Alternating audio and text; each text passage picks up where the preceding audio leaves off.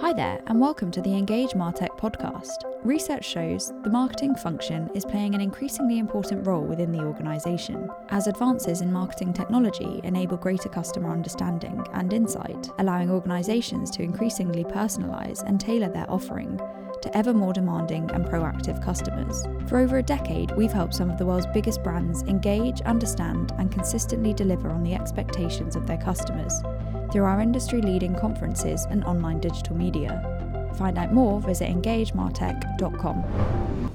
Today, our podcast host Andrew is joined by Katie Lambert, Growth Marketing Lead at LinkedIn. Having worked in roles both embedded and alongside sales at LinkedIn and Amazon, Katie has learnt the importance of using common metrics, tailored messages, and empathy to build strategic partnerships with sales. Today, her role is leading acquisition for LinkedIn hiring solutions in EMEA and LATAM. It requires problem solving, creative thinking, and strong alignment with sales development. We're going to actually be asking some really great questions to Katie Lambert from LinkedIn. So Katie, could you come and join me on stage, please? So you have got a really important growth marketing lead role at LinkedIn. Yes, I do. And you have the real great honour of having 10 minutes more to be interviewed, not interrogated. And we have 9 compelling questions here for you. So sounds great. Yes, let's do it. Excellent, excellent. So, can you tell us a little bit about your role before we dive into the questions? Sure. So my role is to acquire new customers for LinkedIn's hiring solution business. So hiring solutions is basically getting people jobs, which is one of the things LinkedIn's really known for. And my role is to basically acquire the leads, my team's role is to acquire those leads and then feed them into our sales partners. That's kind of why I want to talk today about collaboration between the two departments, because it's really important and something I do weekly. And that's great. So leading in, even as if we planned this. So why is collaboration between marketing and sales so important? Good question. So I think it's so important mainly for kind of 2 big reasons. First of all, I find it helps with job satisfaction if you have good collaboration. I know, I bet we can all think of that kind of sales partner or maybe a marketing partner where that collaboration is less than ideal and it can just be a bit of a drain. And as we go out, throughout this conversation, I want you to kind of think of that relationship and how you might apply some of these principles to that relationship. So that's number 1. And then number 2 is it's really important for business impact. There's a lot of changing in the way we sell today, definitely in the B2B world. So research that LinkedIn has done on their State of Sales report sees kind of 4 key trends that make it super difficult to sell today. So first of all, the hybrid working environment means that buyers are really geographically spread. So 60% of buyers are working in a hybrid way. Secondly, buyers have been in control of so much data. They've got product comparisons, they've got customer testimonials. So they've never had more information at their fingertips about your company. So how can you kind of really create that cohesive journey and that cohesive message? Actually today, buyers only spend about 5% of the purchase time with a seller. So we need to kind of be helping the sales teams out there. Thirdly, the amount of people involved in a buying journey, a buying decision is increasing. So buying committees have gone from about 6 to last year, 13 people involved in that buying decision. And then finally, the macroeconomy is making it more challenging than ever. So companies are kind of cutting those nice-to-have investments in favor for those must-have investments. So all of these kind of 4 trends mean that really as marketing teams, we need to be helping these reps out and getting these deals closed. It's never been more important. And if you look at kind of top performing sales professionals, which has LinkedIn research defined as achieving 150% of their quota, they're twice as likely to say they have a good relationship with marketing versus people at quota or below. Wow, that's really interesting, some data points there. So if it's so important, you've given some really compelling reasons as to why it is, what's the key ingredient that makes collaboration happen? Good question. I think there's 4 things in my experience I found help. So first of all, it's about building relationships with the sales stakeholders. So getting to know them on a personal level and kind of understanding where they're coming from. In my current role, this has meant doing, I guess, like extracurricular activities.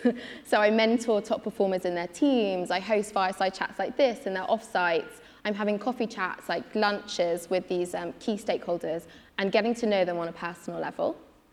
Secondly, it's about adjusting to the audience. And I think this comes when you've got empathy with that stakeholder and you understand where they're coming from.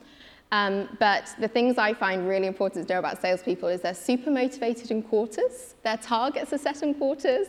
Often their livelihoods depend on quarters. So how can you grab their attention with how what you're doing is going to impact them this quarter and get to their goal? And then you'll really start kind of grabbing their attention and helping with those conversations. Thirdly, trying to talk in common metrics. So often in marketing, we have like great campaigns that are doing lots of different things.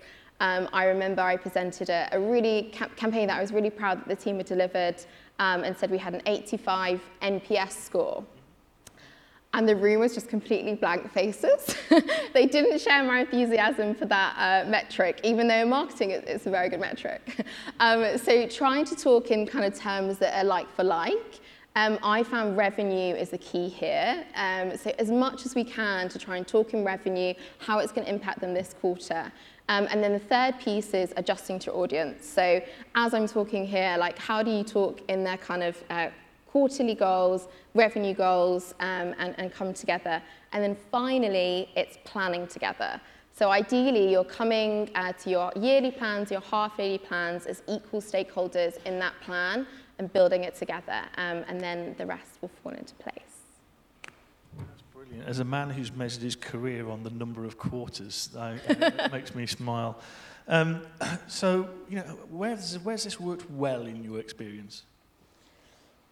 Yeah, I think a lot of it's consistency over time. So the more you kind of show up in these ways, the more you'll build that trust, the more you have great collaboration. In LinkedIn, an example kind of comes to mind most recently where we saw some research that we weren't going to market in a very good way in a certain European market. We needed a higher touch sales approach, so more focus on relationship building, and we needed a more localized marketing push. So during joint planning sessions with this sales director, I was able to present this research, adjust it to his audience, so talk about how it would help reach his goals in the 2 quarters we'd be planning the pilot, talk about it in revenue terms. In this case, it was a 1.1 million uplift we were forecasting, and be really specific about what it required from his team. So we launched this pilot last quarter. It's going really well. We're looking to extend it in this market and potentially launch it in a couple of other markets. Excellent. So it wouldn't really be a question, a session, an interview session, if we didn't ask you what some of the common blockers are to strong collaboration. Yeah, it's a good question. So I think blockers, I mean, they kind of come down to what's good, how we collaborate well. So it's kind of like the other side of the coin. But I think those kind of 3 main blockers I found are different time frames between the 2 teams, different metrics, and then not adjusting to your audience. So different time frames. As we talked about then, sales are very motivated by quarters. Like their livelihoods depend on those quarters. So rightly so, they should be kind of thinking in that time frame. And then if you look at marketing campaigns, generally they'll pass like multiple quarters, maybe even years. So how can we kind of break down the milestones and talk about it in quarterly terms with this audience? This also applies to meetings. I remember when I was starting out, I planned a sales enablement session in the last week of a quarter, so kind of crunch time for closing those deals. That well.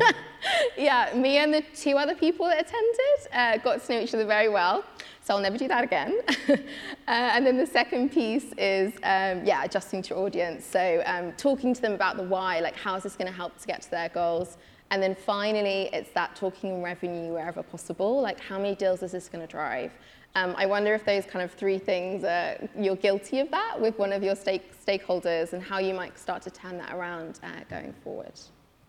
Excellent. You talked about metrics in your last answer, so I'd like to look at it. How do you use common metrics to actually obviously measure campaigns that don't necessarily drive a revenue number, so can't be clearly defined? Yeah, I think that's a good question. And I think when you look at kind of brand campaigns or maybe sometimes events, it is more difficult to say, right, we're going to do this and it's going to drive this revenue in this quarter, ideally.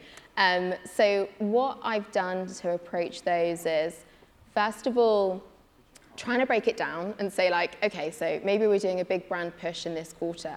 We expect that to lead to this, and then it will lead to this, and then we'll drive conversion here. So it's kind of breaking it down and showing like when that revenue is hopefully going to come. And then secondly, I think if it's not able to kind of be broken down into those milestones, are we able to talk about the kind of the why? Like maybe we're seeing competitors doing this. Maybe we're seeing research that's showing our unaided awareness is going down in a certain area. So trying to talk about milestones and then also like the kind of the why behind the campaigns. Brilliant answer. So you've done a lot to reposition yourself as a real ally and enabler for the number of salespeople. How have you managed to move from being seen as that transactional person who arranges meetings at the end of quarter to that strategic partner? Yeah, good question. I think like in marketing, this can be a really critical challenge. Often sales departments are so much bigger, you're dealing with more senior people. So it is like the $1 million question, how can you move from that tactical to a strategic partner? 3 things I found. First of all, knowing leadership team priorities, like being really clear on what those are and how important they are and the relative importance of them. Then how's marketing going to help to get to those priorities? How can we kind of refer back to that and talk to that consistently? And finally, developing that give and take relationship and making sure it's a mutual one. It's funny, this is obviously the title of this fireside chat. So I was discussing this with a sales stakeholder last week, and he kind of burst out laughing and he was like, this is exactly what we get told in sales training. Like developing that give and take relationship with strategic customers makes the relationship more sticky. So every time you're giving something to a customer, you should be asking for something back as well, and you'll be seen as that more strategic partner. So essentially what you're doing is you're using sales training, but with this internal relationship to make it more sticky. And it could be as easy as when you're giving marketing updates, making sure you're asking sales to give their updates as well and tell you what's going on in their world and how their priorities are going. Or if there's a big marketing campaign, making sure sales are briefed, have the resources, and understand how they're going to work that extra volume. So essentially, you're kind of being a salesperson, but for your marketing campaigns. That's a very good one. A little bit controversial. Salespeople can seem a little bit contentious or even introduce conflict sometimes. So how do you deal with that, or even blankly when they don't listen to you? Yes, I think salespeople are very good at pushing and negotiating, and that's essentially what their job is as well. So it does come with the territory. First of all, I think like if you're having conflict, it's not necessarily a bad thing. Good teams will be storming, forming, and norming, and creating conflict actually makes you have the best ideas. Like, if we didn't have conflict, we'd all be yes people, and we'd be doing stuff just to avoid conflict rather than for business impact. So I think it's really important to have conflict. Ideally, the conflict's during planning, rather than when you're doing the campaigns or you're in the kind of trenches and doing things. So ideally, you're having that conflict at planning stages. And then what I would do is try and take the heat out of the situation, probably have kind of that one-on-one conversation with the person the conflict's occurring with. Hopefully you've got a good relationship with them already, so you can kind of grab them, take them aside and grab a coffee or a virtual coffee, and kind of understand the kind of the drivers and the context between their conflict. I've often found that it's about the tactics rather than about the overall goal. So can you kind of level up to that common goal that you both have? If you still are having conflict, I would just work out who the decision maker is on this and defer to them. In LinkedIn, we have a decision-making framework called RAPID. So for every kind of area, we have a clear decision maker. That might be me, that might be the sales stakeholder, or it might be someone else. And so kind of driving that decision and then either agreeing or disagreeing, but just committing and moving forward, I found is really helpful. Brilliant. So Traditionally, you've had a chief marketing officer, a chief sales officer, but we see now that there's the rise of the chief revenue officer, chief customer officer. Do you share in LinkedIn somebody who brings the marketing and sales teams together? And if so, what are the benefits that you're seeing around that? Yeah, I think there's definitely these different titles and new titles coming up. Like, we see this on LinkedIn with different jobs being posted, and we kind of track this. So if you want to check that out, there's a report that will tell you all these new job titles. Right now in LinkedIn, we don't have a same leadership team. So we are in different departments. But I meet weekly with my stakeholders, and then it goes into the C-suite where there's the same leadership team. And I think it's, and at Amazon, where I was previously, we reported directly into the same boss. So that was a cross-functional team. And I found like it doesn't necessarily matter about the structure. It's about those principles that you apply that make it really important. That co-planning. So at LinkedIn, I'll plan with my sales stakeholders. We'll do a bottoms-up plan where we say, right, my team is going to drive this amount of MQLs, and then we need this amount of sales headcount. And we'll go in with kind of our joint tasks, and then there'll be a top-down version, and we'll meet in the middle. So that just becomes really important, that you're kind of both coming to the table as equals, you're building that strategic relationship, and you're adapting to the metrics that you both can drive. Brilliant. And so if you were to give some advice to the audience here about things that they could change when they walk out of the room, things that they could actually action, what would they be? Yeah, I think the key thing I found is building those relationships. So super tangible. You could do this tomorrow with that sales stakeholder that you were thinking of at the start. Like, grab them for a coffee, understand where they're coming from, what their goals are. And I think once you've got a good grounding in that relationship, the rest will start to fall into place. You'll build empathy for them. You'll be able to adjust to their needs and their audience and show how your team can help get their team there. When I started at LinkedIn, there was a real stuck-in-the-mud sales director who it didn't come organically with, and we were kind of having a lot of friction. So I took a step back and just had some honest conversations with him, applied these principles, and we ended up jointly driving some really great projects for his market that grew it to be one of the fastest in EMEA LATAM. So super tangible, you could do it tomorrow or next week. And yeah, I found it really drives good business impact as well as job satisfaction. That's absolutely fantastic. Thank you so much for joining us on stage and batting all those questions back really well. Is there any closing remark that you would actually give about where you see the future of sales and marketing working together going? Yeah, I think there's so many trends that we're seeing. Like I was talking about earlier, that hybrid, that increase in buying committees, the amount of time that buyers actually spend directly with sellers, and then the macro, which I don't think is going away, sadly, the bad macroeconomic situation, that it's just making it so much more complex. And really the goalposts are moving, and these departments need to come together and kind of address those new challenges to have business impact. Brilliant. Thank you so much indeed. Can I have a huge round of applause, please? Thank you. Thank you very much. Thank you.